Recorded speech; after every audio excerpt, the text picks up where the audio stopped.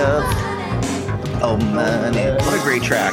Jared, don't you say that's a jam, isn't it? That is a jam, Lover Money, Ed. Why do you talk about it now? Why do you bring it up now? Well, I know Prince was given it as an option. What is it, love or is it money? But we're going to ask you guys out there, all our wonderful listeners that actually love equals money, because we're actually throwing out a bit of money over the last couple of years, Jared and myself, to put this podcast together, to have it actually on a platform that you guys can access and distribute it across to Spotify and Apple and all around the world. And we need your love. We need a little bit of your money to kind of offset the costs that we've been incurring over the last couple of years.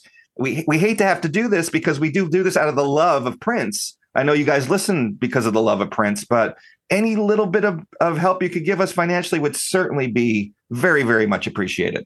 That's right, Ed. You couldn't be more right. And, folks, when you sign up to be a subscriber to When Does Podcast through our Buzzsprout platform, you will eventually get some access to some bonus materials. Ed and I have some big plans for projects we want to get people involved in when they subscribe to our show.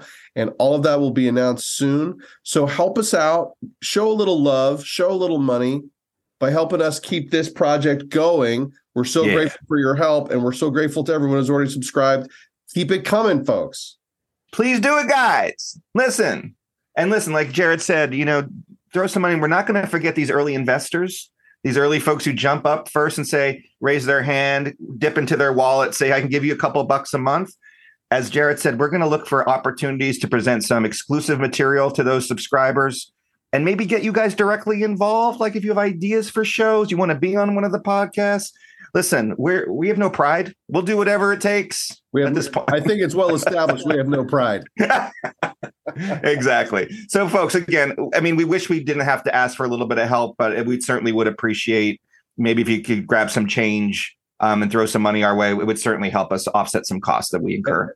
And what's more, everybody, you can donate whatever level you feel like. As little as $3, as much as, if you want to subscribe for $1 million an episode. Sure. You don't have to do that, but if you wanted to do that, you could. Do it. Love or money. That's right. Love or money, people. Love or money. Cool. Thanks, everybody. Thanks, everybody. Now back to our regular programming.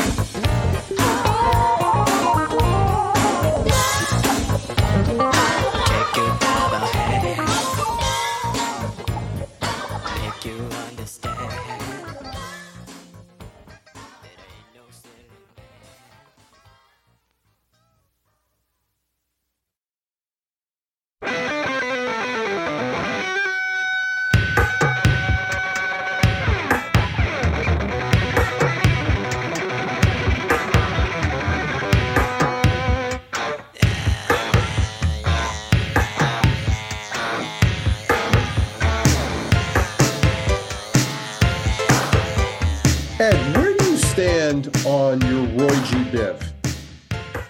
I'm sorry, stand on the what? Your Roy G. Biv. Do you know what I'm talking about? No idea what you're talking about. So, the spectrum only has so many colors in it. Okay. And the colors are called, their acronym is Roy G. Biv. So when you break up white light through a prism, the colors always come out in the same pattern. Oh, yeah. That pattern is Roy G. Biv. Do you know what all those colors are? Like name the actual colors that come out of this. Name them. Red. Yep. Orange. Yep. Yellow. Yep. What other things did you put in there? Roy, what was it? G. Biv. G. Biv. Green. G-B-I-V. Green. Black. Nope. Brown. Nope. Blue. Blue. It made more sense to be blue. Yes, and everything, all the other things I said. Did you say Viv? Biv. B-I-V. Biv. I would be indigo. Indigo. V would be. What do you think? Violet. Violet. That's your Roy G. Biv. Huh. So what's the difference between saying violet and purple?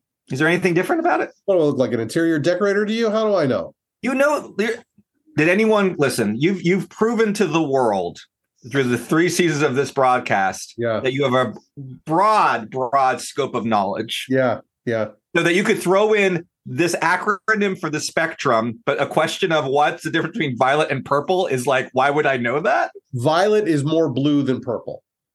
There you go. That's my guess. I'll take it. I'll take that answer. I love it. Biv isn't like that's you learned that in high school. High school was a little lacking in things like that. Let's be honest. Lacking. It was like, let me teach you how to do a coal mine exercise. Here's how you use an indoor bathroom. Prepare you for a Here's life how you use an indoor bathroom. Let's teach you a couple classes on that. And then here's your diploma. Lower your expectations, everybody. A little bit, just a little bit. Welcome to When Doves Podcast, friends. We are back. Woo! Woo! We are back in action. The reason I was discussing Roy G. Biv is because of Indigo. Yes. Today we're talking about Indigo Nights. Love it. Indigo Nights. Ed, do you have any recollection of? Well, you already said you didn't know this record, right? You had said Not this at all. time. Not at all. I think I had a rough awareness, or maybe a light awareness that there was a book that had been coming. It was going to come out. Yeah, that's a component. But I didn't pursue it. I didn't even see what it was about. I just seemed this is not like a money grab type and just grab some pictures. Like I'm not, though. I will say this as we going to go through this, if I can find it really quick. I was at the airport. As you know, I did that trip recently. Yes. Going to Phoenix. So I'm at the airport with my mother, my beloved mother, and I'm looking for something to buy, some snacks, whatnot, at one of those like little news places. Sure. And I saw this magazine. Why can't I find this magazine? It should be here. There was a magazine there from Rolling Stone. Yeah. That was a Prince commemorative edition, like The Man, the Music, His Legacy. I grabbed it. Nice cover. Just threw it on. I didn't even look at it. Just threw it on the counter with like a mints and something and maybe some water. The magazine was $15. Wow. Inflation. Did you buy it? Did you put it back? No, I kept it. I thought, screw it. I kept it. You already committed. You took it to the counter. Yeah. That's the thing. Like when you're committed, when you've already taken the thing to the counter. Absolutely. Yeah. And I did, as Jared noted, I did find the thing. So nice cover on it. What is it? Is it like it's a retrospective? Oh, those are all the covers he had. Right. I think it might be missing one cover or two, but yeah, so it's basically all the Rolling Stone pieces that ever been written and all the interviews that they've ever done. They actually have an album chronological walk through the albums. Not as thorough as ours, no doubt. No, not as good as ours. And then like some artists like Questlove's in here talking about Prince. They have some, so it's actually a well put together piece. I had a little bit of a sticker shock though when I found that it was $15. Absolutely. Yeah, absolutely. You know what, Ed, speaking of Rolling Stone and Prince, before we get into Indigo Nights, I do have a little bit of Prince in the news. News on the march.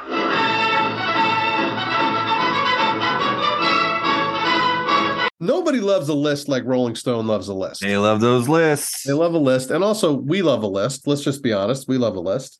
Can I tell you something else that I love about a list? Yeah. Because your kiss is on my list. You know my kiss is on my list because your kiss is what I miss. Something. When you turn out the light. You know what he says when you turn out the light? When you turn I think that's one of the ways they sing it. Yeah. Philadelphia's own Hall & Oates. Philadelphia's own Hall & Oates. So I might have to insert a little clip of Kiss on your list because why not? That song's a jam. Because your kiss is on my list. Because your kiss, I can't resist. Because your kiss is what I miss when I turn out the light. So Rolling Stone recently had 2 lists that came out, both of which Prince appeared in. So I wanted to share this with our listeners in case anybody missed it. First of all, there was a list that Rolling Stone put out of the 50 worst albums, like biggest mistake records that artists have made. I shouldn't say worst, like the biggest mistakes that any artist had made. Or like the worst album in their catalog type of thing. The worst album in their catalog, like that kind of thing.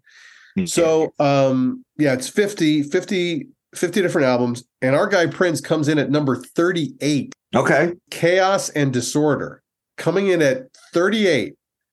And they said this about Chaos and Disorder. Prince was in the middle of a war with Warner Brothers in 1996, and he gave them Chaos and Disorder to fulfill the final terms of his contract. The back of the album features this disclaimer: Quote, originally intended for private use only, this compilation serves as the last original material recorded by The Symbol for Warner Brothers Records. The CD booklet features images of a dollar bill rolled up in a syringe and a heart in a toilet. As one can imagine, it's tough to produce great music when you believe it's only going to benefit an evil corporation you want to destroy. Quote, Chaos and Disorder is distinguished by its confusion. Even the title admits that the album's fractured parts never resolve into a thematic whole, said Rolling Stone's Ernest Hardy in a dismissive 2-star review. Quote, at its best, the record sounds like a collection of polished demos. More often, though, it sounds like the work of a Prince impersonator. Couldn't disagree more. We are a hard disagree on that. We think that album is unjustly maligned. Yeah, I was surprised, as we said. Go back and listen to the pod, guys, if you want to go back and listen to it again.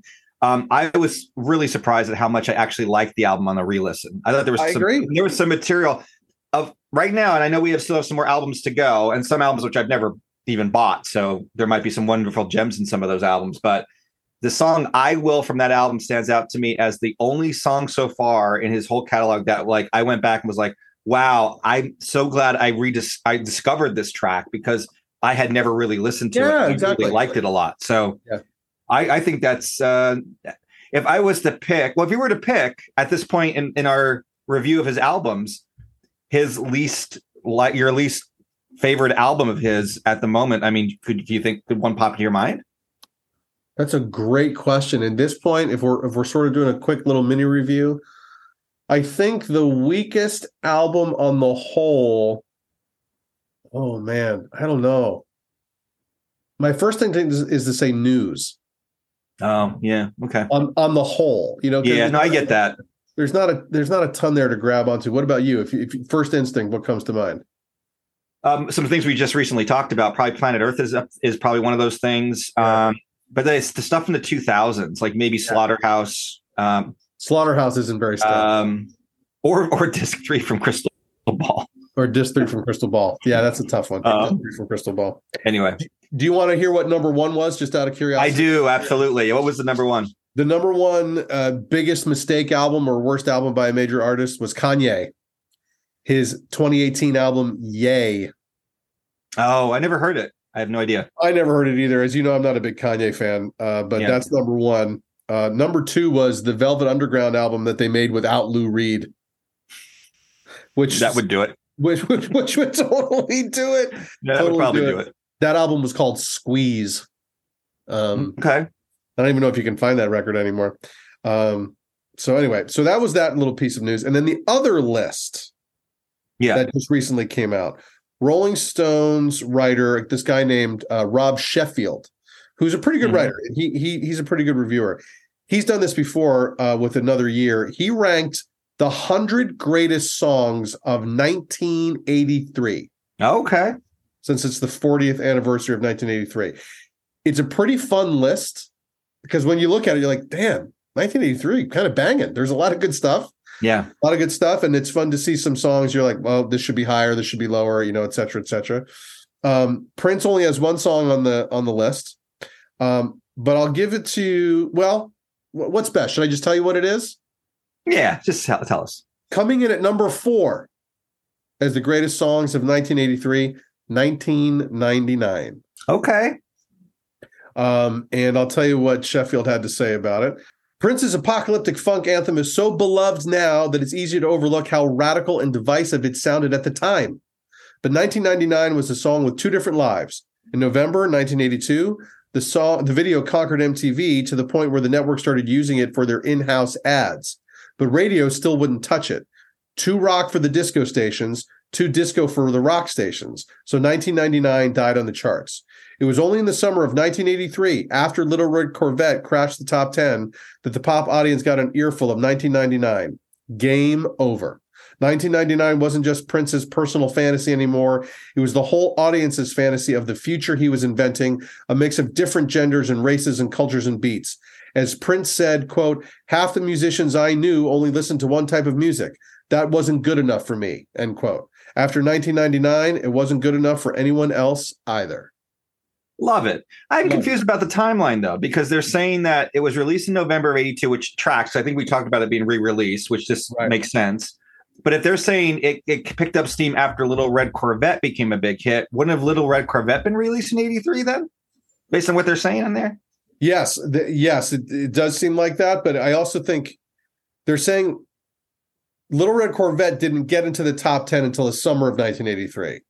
Okay. And after that, after that 1999, prior to that, 1999 had no radio impact at all. And they're saying after, that's what I think they're talking about the radio impact rather than it's actually the release dates and stuff. Yeah, because I was like, well, wouldn't Little Red Corvette have then been on this list for 83 if it had been a hit 83? Okay, no worries.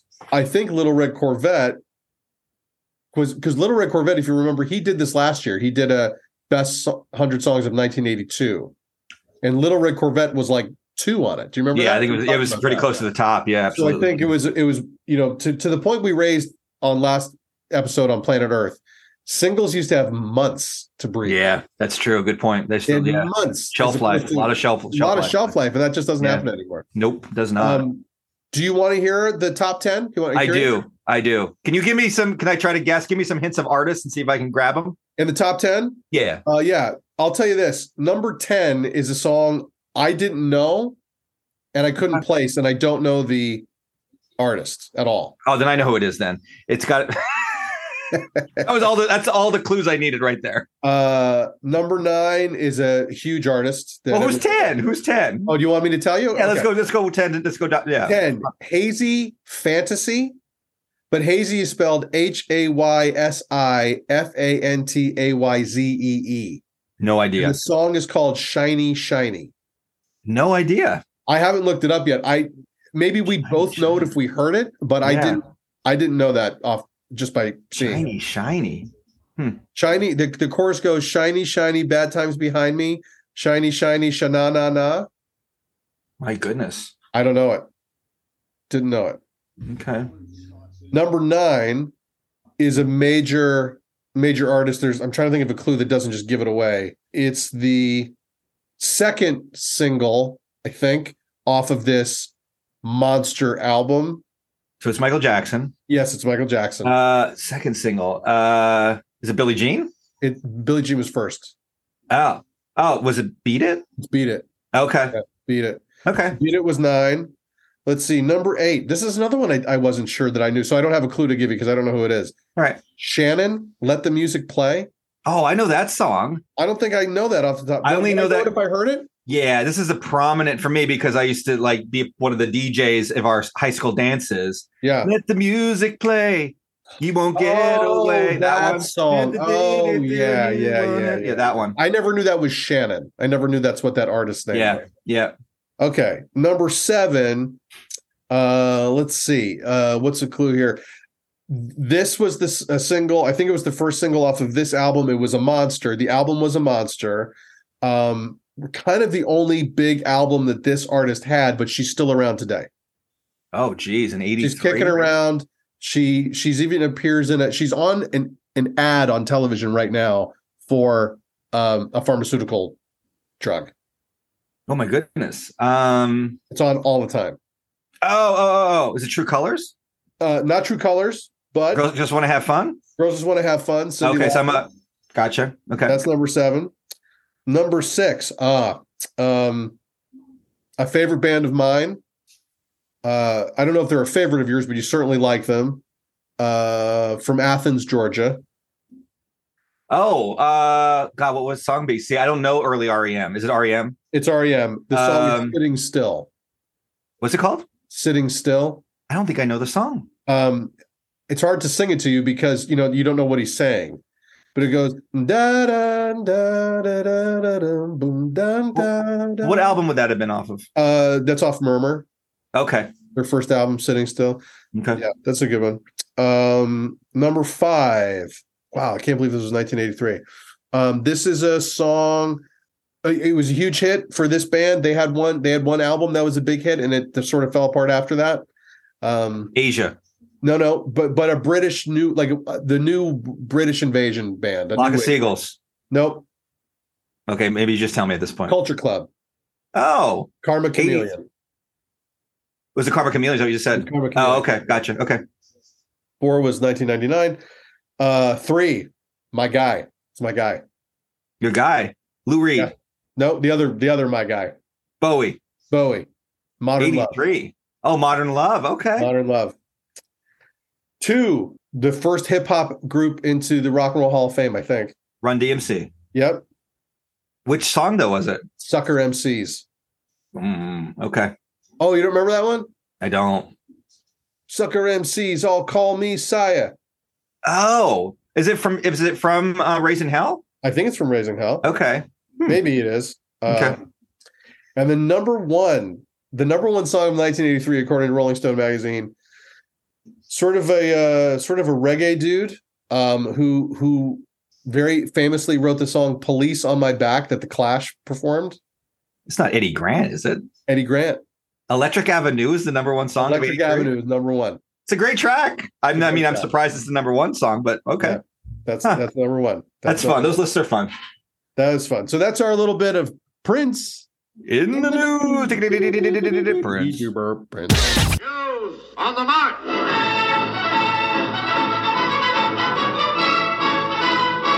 Cool. So after that digression, as always,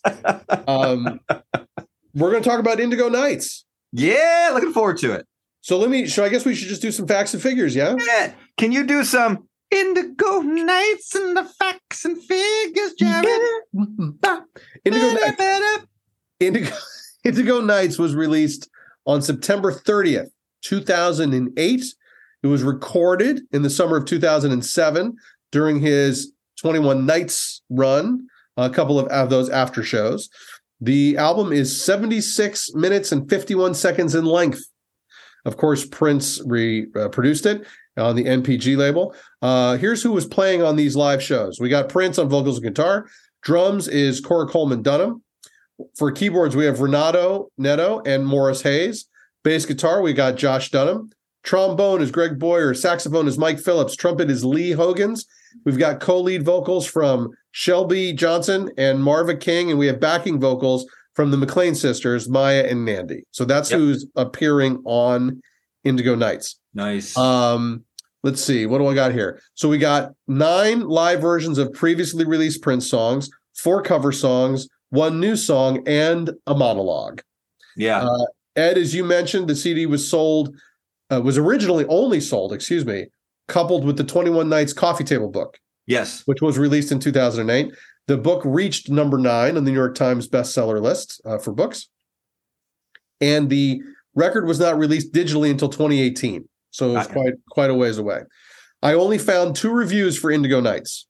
Okay. So this one is interesting. So I've referenced these guys before, Rock NYC. Yeah. So they reviewed it and they said this. From the tubular blowing Alexander's Ragtime Band through the best 3121 ever, through a fast and furious Delirious, a 3-song blues blowout, all the way to the 2 witty by half rework of All the Critics Love You in London, Indigo Nights is the best Prince live album I've ever heard. Wow. It is a surprisingly swift-footed, agile, crafty, and very smart album. It is such a pleasure to discover this one. I consider it a magnificent add to the legend, and you should get your hands on it as soon as you can.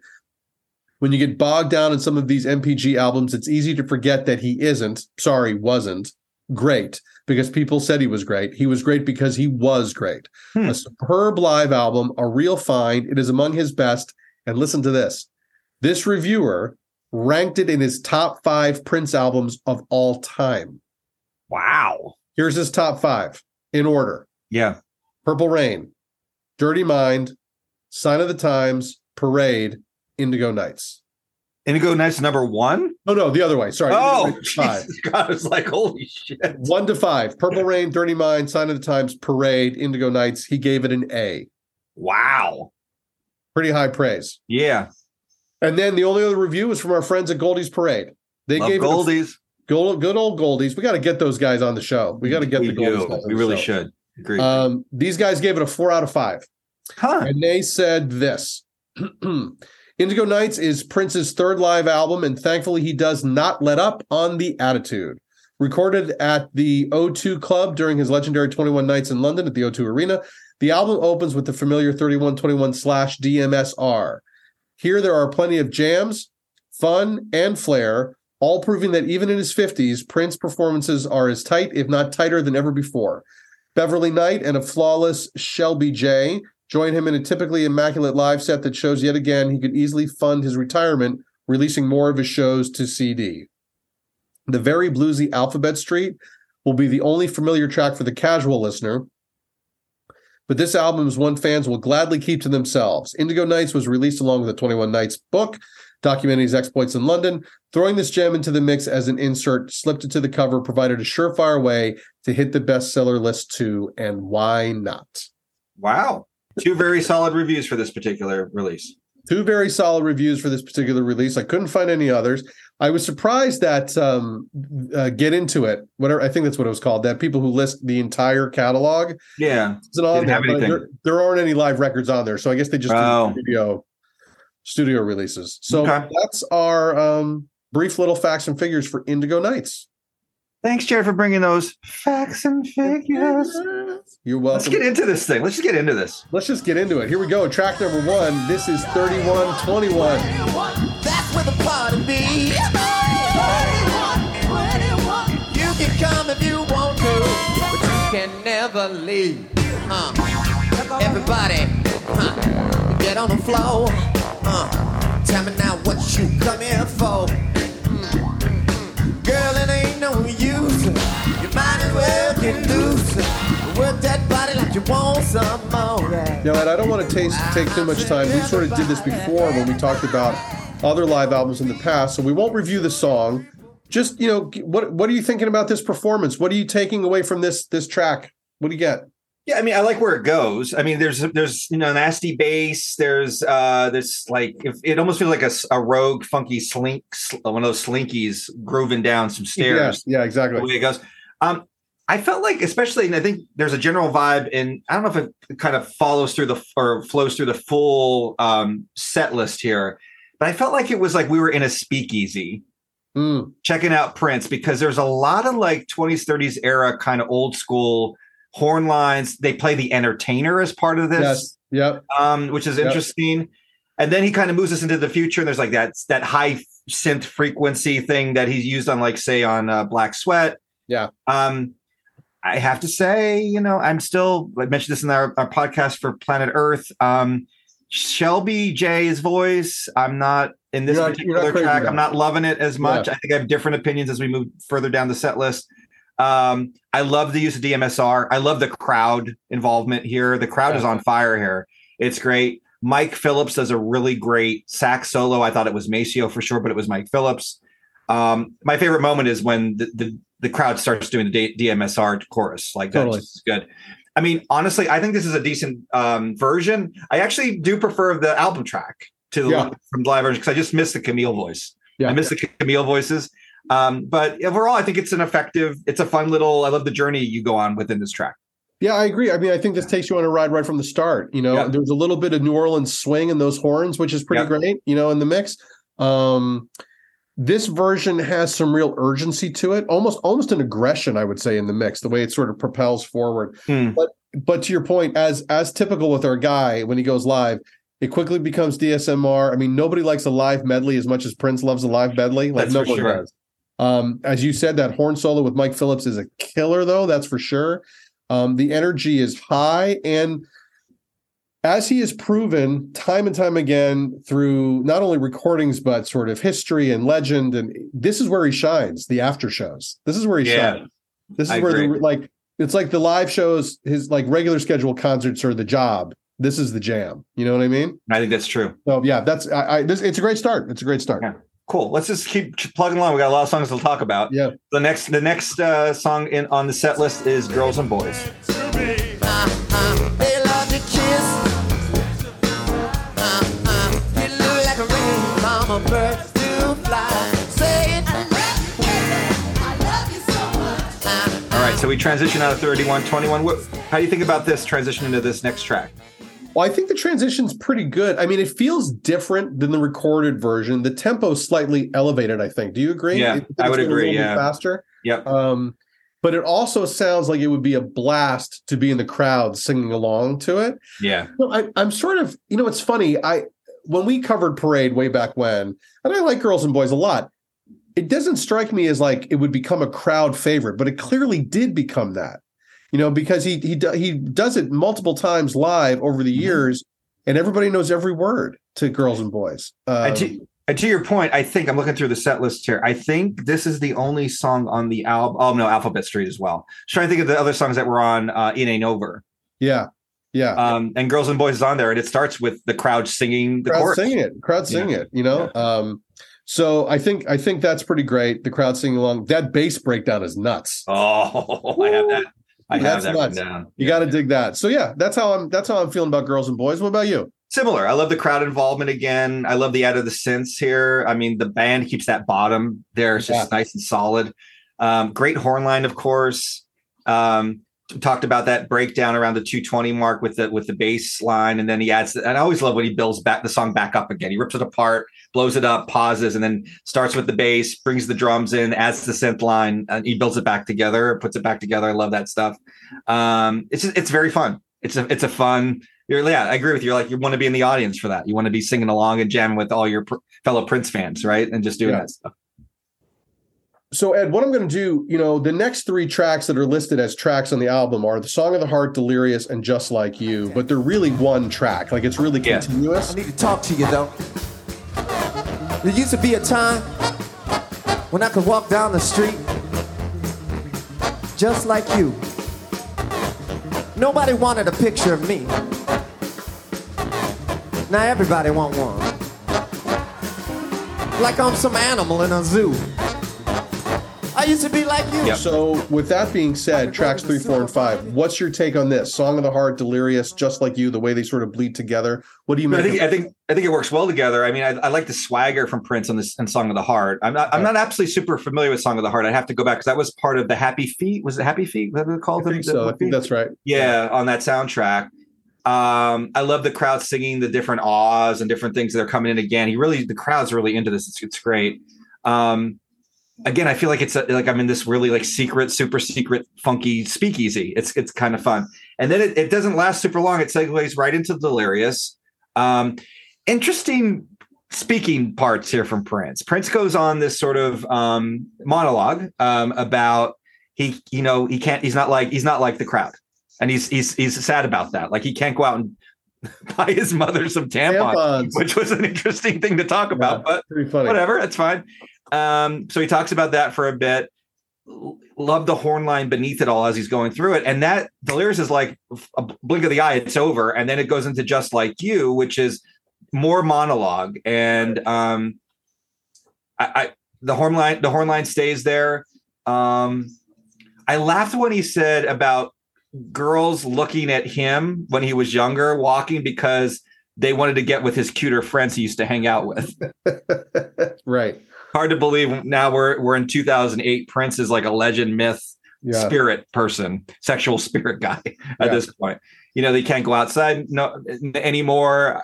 I love what he talks about is can I, as a photographer would say to him, can I get a picture of you and Michael Jackson together because I could retire? Right. That was kind of funny. I love when he said this thing. Inside, he's still the same, but something else changed on the outside. I thought that was really cool. Thing to share. What do you think of the three songs as they kind of work? Well, you know what? I like it too. I do want to say this for anyone who's listening who hasn't heard this record. Don't be fooled. Like just because it says Delirious, you're not really going to get Delirious. No, you're not. Like don't think you're going to hear that track because that's not really what happens. What you get is like just a little sort of snippet of the melody of Delirious. Really. Yeah. So much like you, I like how it flows. It's fun to hear him talk like that. It's fun to hear him go on this monologue, this weird riff. He's charming. He's funny.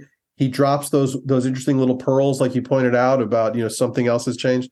So I dig it. And it's like, it moves so fast in its way that as I was listening and trying to, making our reviews for the records, making notes, I had to keep looking back because it already switched over to the next track. Yeah. Like it moves really smoothly and really quickly. So it's almost more fun to just ride it like a wave than try to pick it apart. It's a torrent. It's a torrent of music and ideas going at you. Yeah.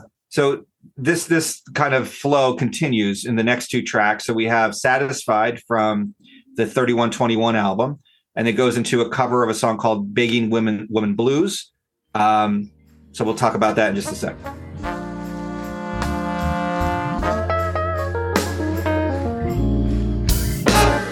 Before we get started, Well, are we all alone? 'Cause I'm about to get open heart.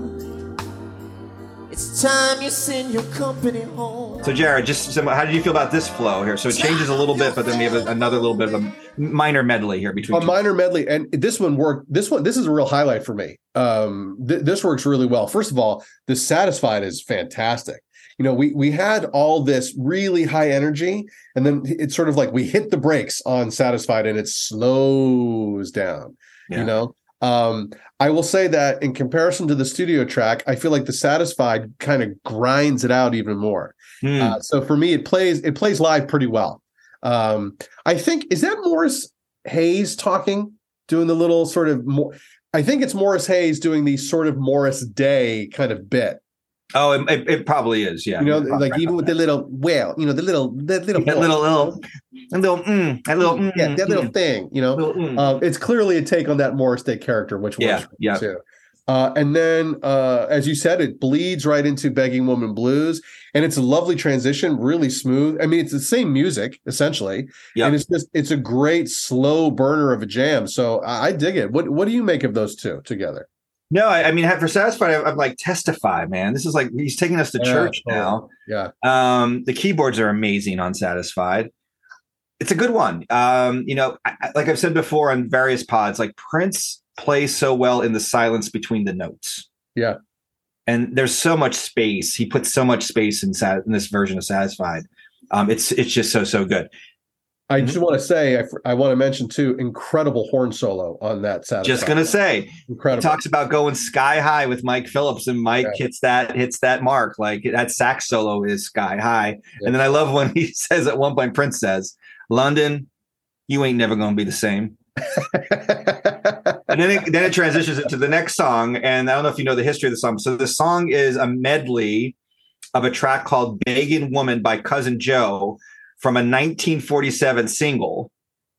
That's how old that thing is, with Three-Handed Woman, which is a track by Louis Jordan and his Timpani Five from a 1950 single called Three-Headed Woman. And then Prince adds some additional lyrics there. So some of the things that had me cracking up and I think these might be the Prince ads. I think he talks about she's a cockeyed woman. So she looks at two different ways at the same time. So she asks for the pepper, but she's looking at the salt. He gets confused. Hilarious. And I loved him. And maybe this is in the track itself, but on he talks about a three-handed woman. Yeah. After he goes to the three-headed woman, and he says she's right-handed, left-handed, and underhanded too. So I dig that. The only thing I would say is I thought the Begging Woman Blues part got a little long. It got a little long for me. Sure. I don't disagree. Yeah, it's a little long. It helps. So that's the one criticism I'd have over that second. I agree. Well, then from that, we move into these two tracks that bleed together. We go into Rock Steady, which is an old Aretha Franklin tune, which then goes right into a sort of an instrumental cover. Well, sort of Whole Lotta Love by Led Zeppelin.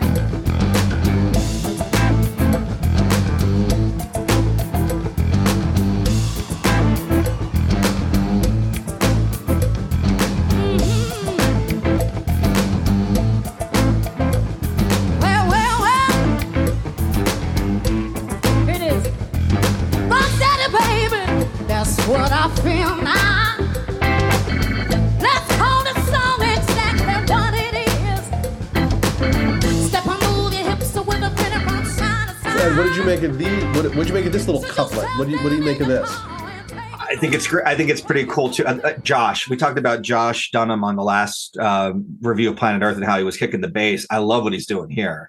It's killer. It's absolutely killer. It's so good. So good. I love Prince is telling him, hey, everyone help me with the upstroke here. Yeah. And man, he specializes in the funk. Like he says, he does that. Josh is so good on the bass. I love the added percussion here. There's like cowbells and little like triangles and different accents happening with percussion. It's really nice. And then only because I knew the next song coming up was Whole Lot of Love, I completely noticed that the bass line is Whole Lot of Love. Like he's playing Whole Lot of Love right from jump on Rocksteady. He's playing the bass line. Absolutely. Yeah. Yeah. And then I mean, after those like added percussion pieces, I love the way it transitions into Whole Lot of Love, because Whole Lot of Love for me was a highlight of the Musicology tour. It was a highlight for me too. So to hear it here, it's just great to hear it on a record. Yeah. And Prince just wails and wails on guitar, and it feels good. He tears it up. I love it. And then he does like a breakdown. Around 3 minutes into the Whole Lot of Love, and then brings it back up again. So I love it. I think it rocks. It rocks steady. It rocks steady. I agree. This bounces along right away. And when, as you mentioned, not to just echo you, but when that bass kicks in, absolutely forget it. Just forget it. I mean, besides the fact that it's playing the Whole Lot of Love riff under Rocksteady, it's just a total groove. Yeah. And I believe it's Beverly Knight singing there. I think it cuts through pretty well. There's a lot of power in her voice. I love the what it is little vocal riff. I think that's awesome. And then there's a whole lot of chicken grease guitar scratch underneath that from our guy from Prince, and it's a total groove. When he goes into Whole Lot of Love, it's not a true cover exactly, but for me anyway. But it is where Prince can show off that he can crush hard rock just as well as Jimmy Page ever could, and he does. He does that. It's epic and it's huge. It's great to listen to. My only critique, and it's so minor, I would have loved to have heard him sing it. Yeah, I wish he had sung it. I would have loved to have heard him sing it, because to hear him just, because the Zeppelin are blues songs. I mean, that's all that they are really. And so to hear him rip on that would have been really cool vocally. I understand he doesn't want to do that. It doesn't interest him too much, but it would have been really cool to hear him sing those lyrics that Robert Plant made so famous. So I'm with you. I hear what you're saying there. Yeah, absolutely. Cool.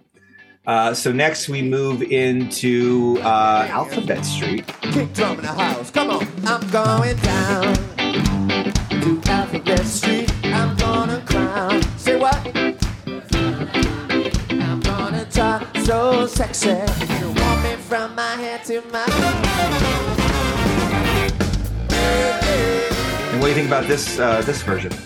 Well, this is also, it's faster than the studio version. It's moving a little quicker. And again, in typical Prince live fashion, like it quickly breaks down into nothing but pure funk in his joy of listening to it. You know, I think he just makes it through the first line of the first verse and he stops. Right. Yeah. And it's, I think because he's clearly having so much fun, it makes it pretty joyful for us to listen to as well. You know, his declarations, you know, it's just too, I got that in my behind, you know, and all that stuff that he's saying. It's funky to the nth degree. So just put it on and just let it glide. That's how I feel about it. How about you? Yeah, same. It's pretty similar to the It Ain't Over version. So it's like it has a similar vibe, like that's instrumental, the breakdowns, the guitar, almost like country-ish cow funk guitar kind of playing on there. And I dig it. I dig it. I don't know what to say about it. I agree. Well, we go from that into an instrumental jam that's based on Get on the Boat, which Prince is titled here, Indigo Nights. This my home right here. Come on. No, not right here. See, this is my home. In the balcony, you ain't singing.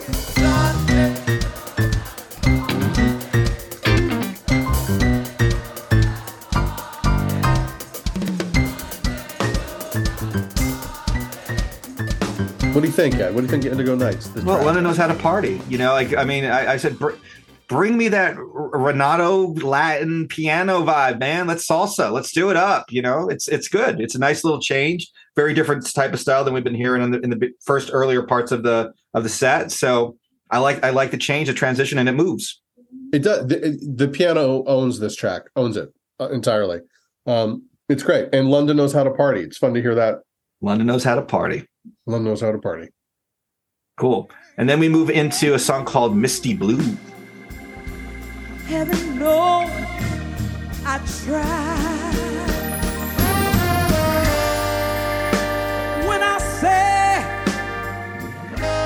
said I'm glad you're leaving. Deep in my What do you think about this? I mean, it's a pretty Torch song, you know, and I think I believe this is Shelby J, and I know you're not as much of a fan of her vocal. I think she sounds pretty good on this. I dig it. You know, it's old school R&B. That for me, the keeper is the Hammond organ, the B3 organ. That's you can't mess around with a Hammond organ. Oh, you can't. You just can't mess around with it. It's so good. And then it's over. You know, then it's over. What about you? What do you make of it? I've been throwing Shelby shade. I will admit that I like her vocal here very much so. So I like the range she's in, right? It's nuanced. Yep. Subtlety here. Therefore, I'm getting more emotion from the vocal, which is appropriate given what the track is. So this is a cover version of an Eddie Arnold song from a 1966 album, The Last Word in Lonesome. There it is. There it is. I also have to say, I have to give Shelby credit for having the stage presence to be in, because a lot of times his proteges or backup singers, they'll do their vocal, they'll step away from the mic. She's engaging with the audience. She's talking to them. She's getting them involved. So she's maintaining, which is hard to do. I'm not sure if she gets to the heights that Prince does when he does those crowd engagements. No, but she not keeps that quite. engagement up there. And she kind of keeps the ball in the air before we move on to the next track. Right. And the next track is Baby Love. Burning for your touch, oh baby love. Yeah, you give me reason to be a fool for you. I don't care about foolish pride when it's concerning you. What do you think of this one, Ed? Why is it not the Supreme song? It's a great, I mean, honestly, yeah, it's a good question. Could you imagine going into like a Motown Supremes track after all these songs? I was fascinated by this because I like the song. So it's from a band called Mother's Finest in the 70s. We'll talk about them a little later, I think. So I was fascinated by this. I think it's not much to say. I think there's a very nice, funky delivery here by Shelby and the team. I think they do a nice job. I'm imagining, it's funny, after two songs where Prince isn't involved, I'm imagining he's under the stage having peppermint tea and sucking on a lollipop. Like I can just imagine him having that moment to himself, right? Changing costumes. Yeah, exactly. Have maybe 3 different suit changes along the way. Angels are like fanning him off below. I don't know what's going on, but anyway. But no, I thought they do a nice little version of the song. I think it was pretty funky. Well, you know what? I'm going to disagree with you just slightly. This is oddly a misstep for me. This one, okay. It sounds to me, to my ear, a little too aggressive or something. I think. I mean, don't get me wrong; it's not bad, but it doesn't quite work for me as well as like coming out of Misty Blue, which I think is stronger. It just doesn't quite. This is the only misstep for me so far on this record. It's something a little quite not gelling for me on it. Okay. All right. So then we move on to The One. From responsibility. I ain't the one. If you're looking for a brother that'll treat you like anything but a natural queen, I ain't the one. What do you think about this version of The One? Well, I'll say this. First of all, it's the one that's really the question of you, right? Right, it becomes that for sure. It becomes the question of you. We hear that solo, the thick round tones on that guitar solo. Oh, it just melts along, and it's great to hear it. It's just great to hear it, really. And there's so much sax on this that's just, all over the place, and it just sounds really good. And his vocal here is really in my favorite part of his range, right? That mid-range. There's a yearning in it. There's a need in it. The one is a keeper for me. I think this is a keeper. Wow. What do you think of it? I have a totally opposite opinion. Oh, let's hear it. But you know why? I'll tell you why. The song "The One" is on an album called New Power Soul, which we haven't reviewed. Right. And it's a burner. It's an absolute burner of a track. I don't like the arrangement he picks here. This is very jazzy, right? With all the sax in it. Right. It sounds a bit too Quiet Storm to me, and I feel like it kind of takes the power away from the original track that's on this New Power Soul album. Oh, okay, fair enough. It feels like it weakens it to me. There's just too many instruments on it. Like it was a little more stripped down, the version, and it just sounds a little more urgent to me in the actual recording of it on the New Power Soul. It reminded me a bit of when Prince did the remake of Dark from the Come album on the Crystal Ball set, and he kind of smoothed it out and kind of made it a little more R&B. He thought that, I didn't like it. And this is similar to me in his approach. Interesting. And of course, I'm not familiar with that other version. No, you have no reference point. So yeah, to you this sounds. So I would. I'm going to challenge you to go and listen to the actual song, The One. I will. Did we not do that because is that an MPG record? Is that why we haven't done it? It's an MPG record, so we didn't officially call it as a Prince release. Yeah. So we're going to get there. We're going to get there, folks. Don't worry. But we just absolutely we'll go back and chat about that album, which is notoriously hated by much of the Prince community. Yeah. The jazz noodling here towards the end is not welcome to my ears. But I do like, to your point, I love when he sneaks into Question of You and starts playing that. That's definitely very cool. Yeah, it's very cool. Great. And then very quickly, we then come to the final track on Indigo Nights, track number 15. This is All the Critics Love You in London. You cut off all your hair. I don't think they care in London. Turn it down. Love you in London. Ed, I'll be heading to London soon again, as you know. Yeah. Little safe travels to you. Safe travels. Thank you very much. What do you make of this version of All the Critics Love You in New York that we got here? It's fun. It's fun. Yeah. I mean, there's some great bass in the beginning of this. Yeah. I'm always fascinated. I've heard a couple different live versions of All the Critics, and I just, because if you go back to the 1999 album, and this is such an electro punk song, to hear it live and to hear how he arranges it is pretty awesome. Yeah. So I love the great bass here. The horn line solid. The foundation is great.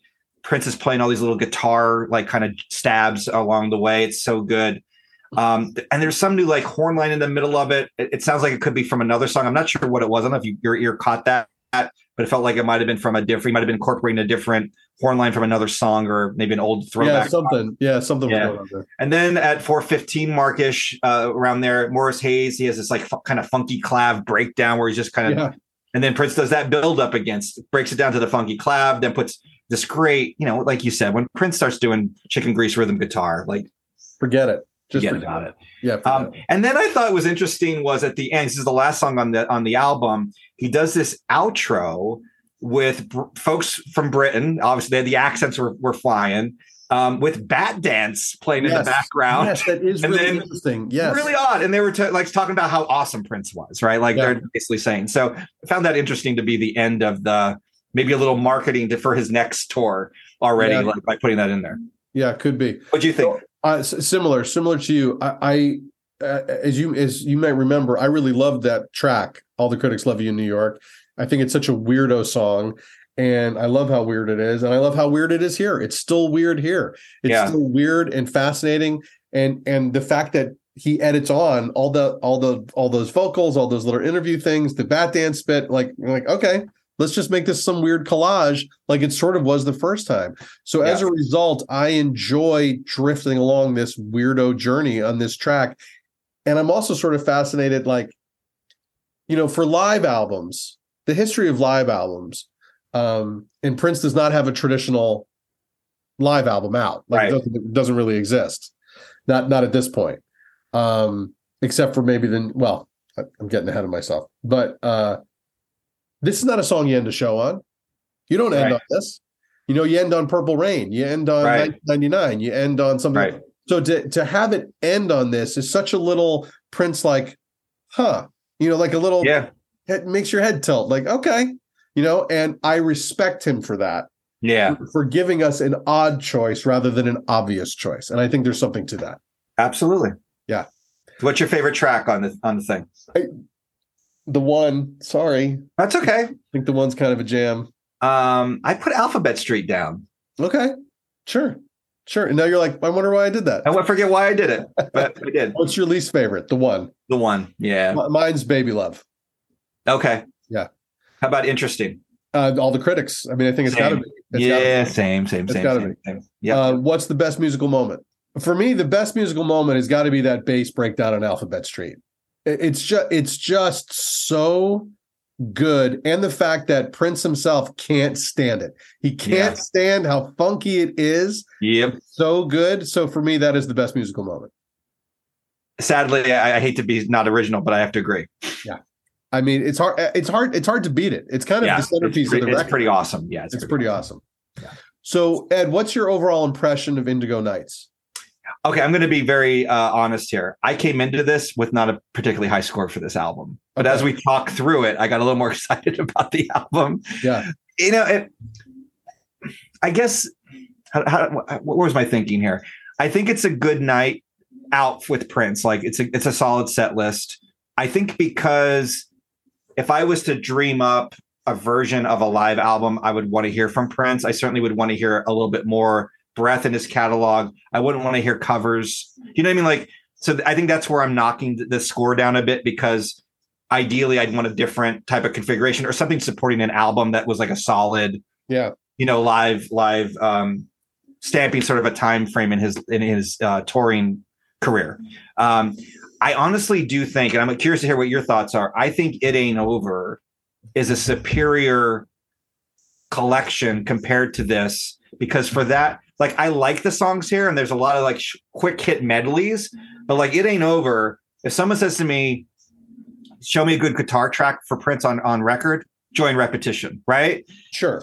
Two Nigs United. You want to hear an instrumental where he's kicking some ass. You want to hear, there's a great version of Alphabet Street. Like, I don't know if I would be grabbing any of these tracks and saying, guys, you got to sit down and listen to this one song off this set, because it's so freaking amazing. I think it's good. It's solid, but it's not standout for me. So it's good. Here's the thing. I might have given it more props. The full experience of this packaging might have given it more points for me. Like, if it's like the music somehow complements the imagery in the book, like you're actually experiencing visuals of the Prince concert and the audio of the Prince concert without the full video of the Prince concert. But maybe those hand in hand may have made it a more rich experience for me. But the music alone, it's certainly nothing to be like, oh, it sucks, but it's not, in my opinion, not as good as say It Ain't Over. Yeah, I mean, first of all, Joy and Repetition, and I don't want us to sound like a broken record. I don't want us to be repeating ourselves, but the live version of Joy and Repetition towers over almost everything else, like in the whole world. It's almost not fair. Yeah, it's almost not fair. So that track alone buries this entire album, but that's neither here nor there. I do think It Ain't Over is superior in that way, but I'll say that I do think that this is a pretty strong live album. However, having said that, it is not for the casual fan. Agreed. 100% agreed. Right? This is for someone who already knows who Prince is, what Prince does live. That's also really important. If you're looking to hear a greatest hits live record, this ain't it. You got to look somewhere else. Right. But I do think that this is pretty strong. Do I think it's a top 5 album of all time strong? I do not. No. But I still think it's pretty good. So I will say that out of 5 Prince symbols, I'd be willing to go like 3 3/4 on this, I think. Maybe 3.5. How about you? I was going to give it 2 3/4. Oh, okay. Okay. Yeah. So just below a 3 on this one for this. I go that high because I like the energy. I like the energy of it. I like the, feeling, but I hear what you're saying. I hear what you're saying. Yeah. Sure. Cool. All right. Well, with that now, it's time for Musicology. Musicology. Ed, what's your recommendation for Musicology on this episode? I'm going to let our guy Prince guide us on the musicology journey. So I went, as I was mentioning when we were talking about some of these tracks, Mother's Finest. All right. I dug into it a little. Yeah, I dug into them a little bit. And I was looking at some reviews of their stuff and like looking for suggestions. And guys, if you have a chance, just give this a listen. Ironically, the album that probably gets the biggest critical praise for this group is their live album from 1979. Interesting. So Mother's Finest, I think you'd like it a lot, Jared, because a lot of those tracks in the beginning, they sound kind of Black Crow-ish. Oh, okay. They're kind of rock, funk, kind of fusion kind of band. Yeah. So I think it's worth at least giving it a listen. I'm not sure if it'll become a favorite album of yours or anybody's, but I think it's worth giving it a try. It has a lot of, and they have some interesting covers on it, like Magic Carpet Ride and some other tracks on there as well. So give it a try if you want to just listen to a band that's really not appreciated for being sort of the description of them when I read them, they said they were a little bit too rock to be like Sly and the Family Stone, and they were too funky. Radio couldn't find a format for these guys. They were a little too much hard rock and too funky. They couldn't cross over any each way in the 70s. Oh, They're interesting. definitely worth a listen. So Okay. I'm going to try. I will try that out. How about you? Well, for me, this is what I went with. I was thinking about, I love live records, Ed. I think you know that about me. I'm a big fan of live albums. So I was trying to think of what would be an appropriate pairing thematically and like all that kind of stuff. So I was thinking about great live albums that were recorded in London. Is sort of where my head started to go. Yeah. So I came down with this. So this is a record I have, and I've had it for years, and I really love it. And so in the spirit of things recorded in London, I'm going to recommend for musicology Marvin Gaye's Live at the London Palladium, 1977. Oh, that sounds all right. If you've never heard it, you have to check it out right now. It is fantastic. It is Marvin at the height of his powers. The band sounds great. His voice sounds great. I highly, highly recommend it if you've never heard it. I want to say this.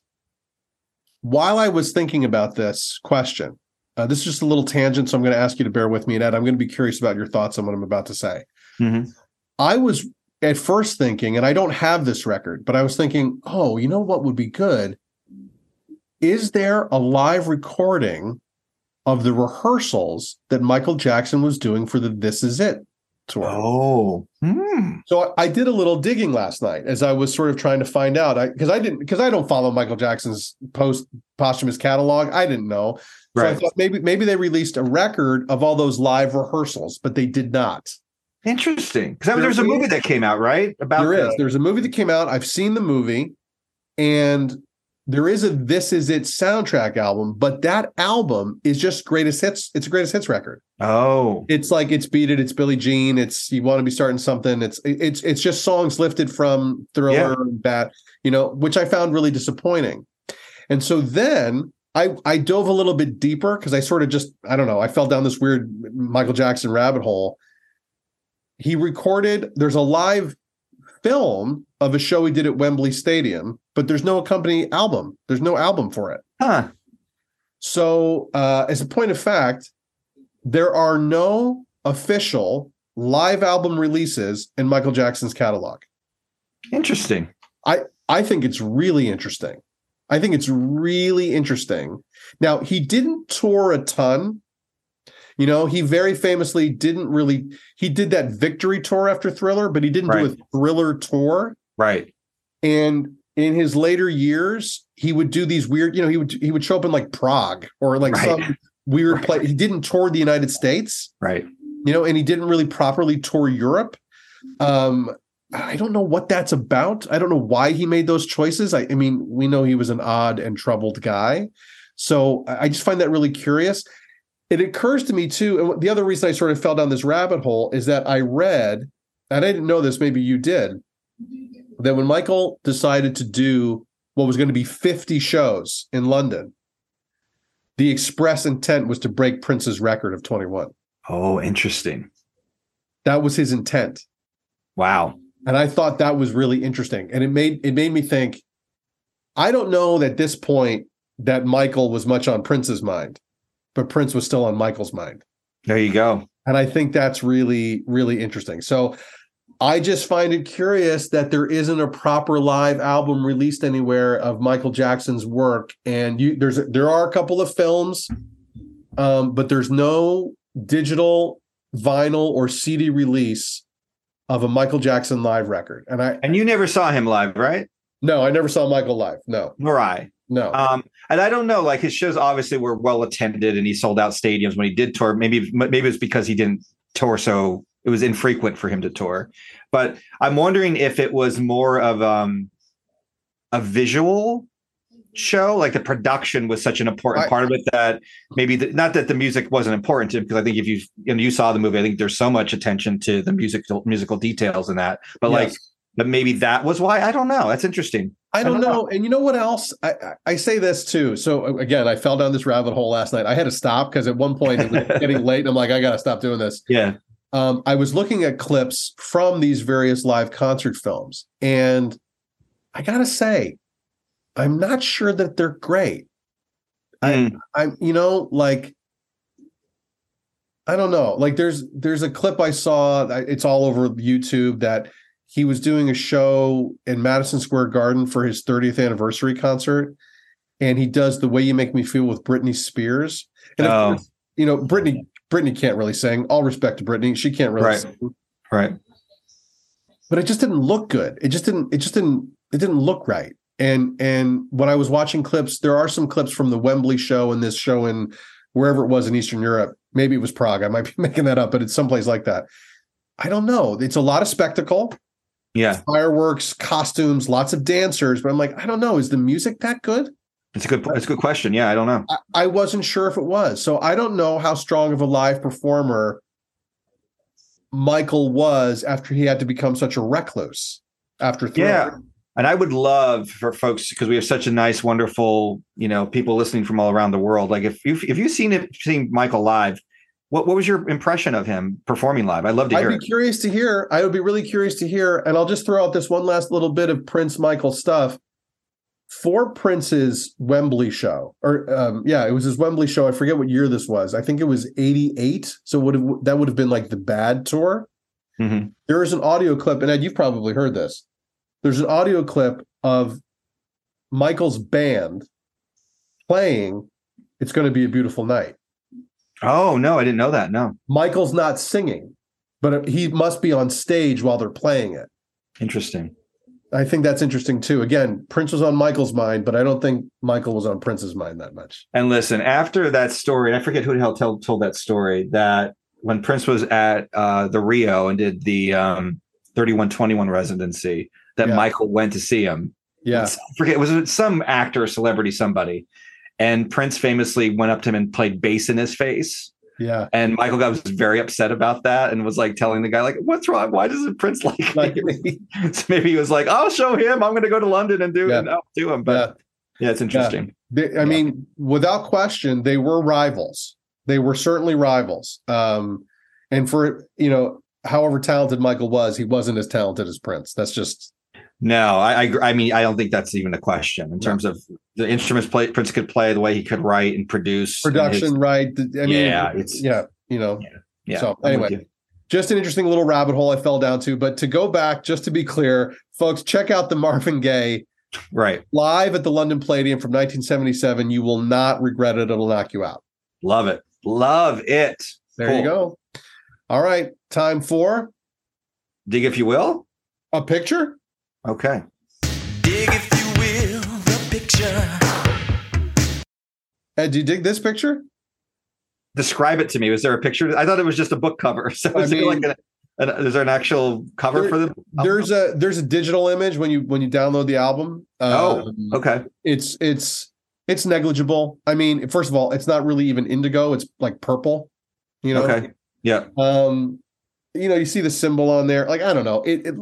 Let me say this. Live albums rarely, if ever, have great covers. That's just not something that usually happens. The only live album that I can think of that has an iconic cover in any way is the Allman Brothers Band and their very famous cover from Live at Fillmore East. That's iconic. But other than that, there's not a ton of like iconic live album covers. What about Phantom Comes Alive? Nah. Okay. I don't think the cover art is anything really famous. Gotcha. Okay. That's my opinion. So yeah, it's not much of a cover image. I'm with you. I'm not even going to say, I'll agree with you generally. I didn't even think there was, I just thought it was included in the books. I didn't even worry about really. Yeah, there was when you download the record now, there is like an image of what the cover of the album would be. And it's nothing. Yeah. Okay. Yeah. All right.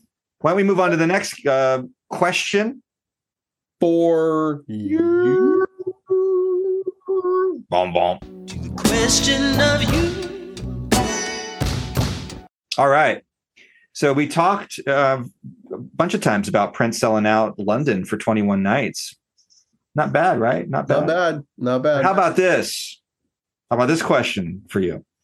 And I'll give you this hint, which British-based act is credited for selling out the O2 quickest for a show?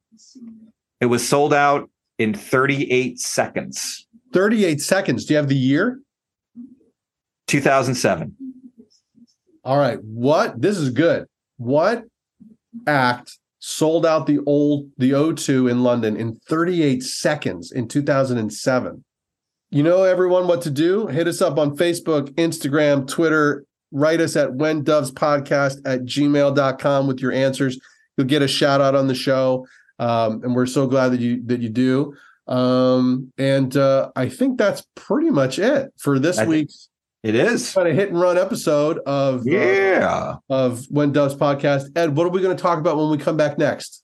I think we're going to split this album up a bit, right? So we have now officially it was a triple album release. We're probably not going to touch Bria Valenti's part of this album. Right. But not now. We won't do it now. Yeah, we'll probably go back and circle back at some point. But we have Lotus Flower, Minneapolis Sound. We'll probably look at the Lotus Flower first. We're going to do Lotus Flower first. So get your karma ready, folks. We're going to dive into the Lotus Flower. Yeah. So thanks for joining us as always on When Doves Podcast. We hope everyone is well. And until next time, we say, may you live to see the dawn. Bye, everybody. I love you guys. Bye.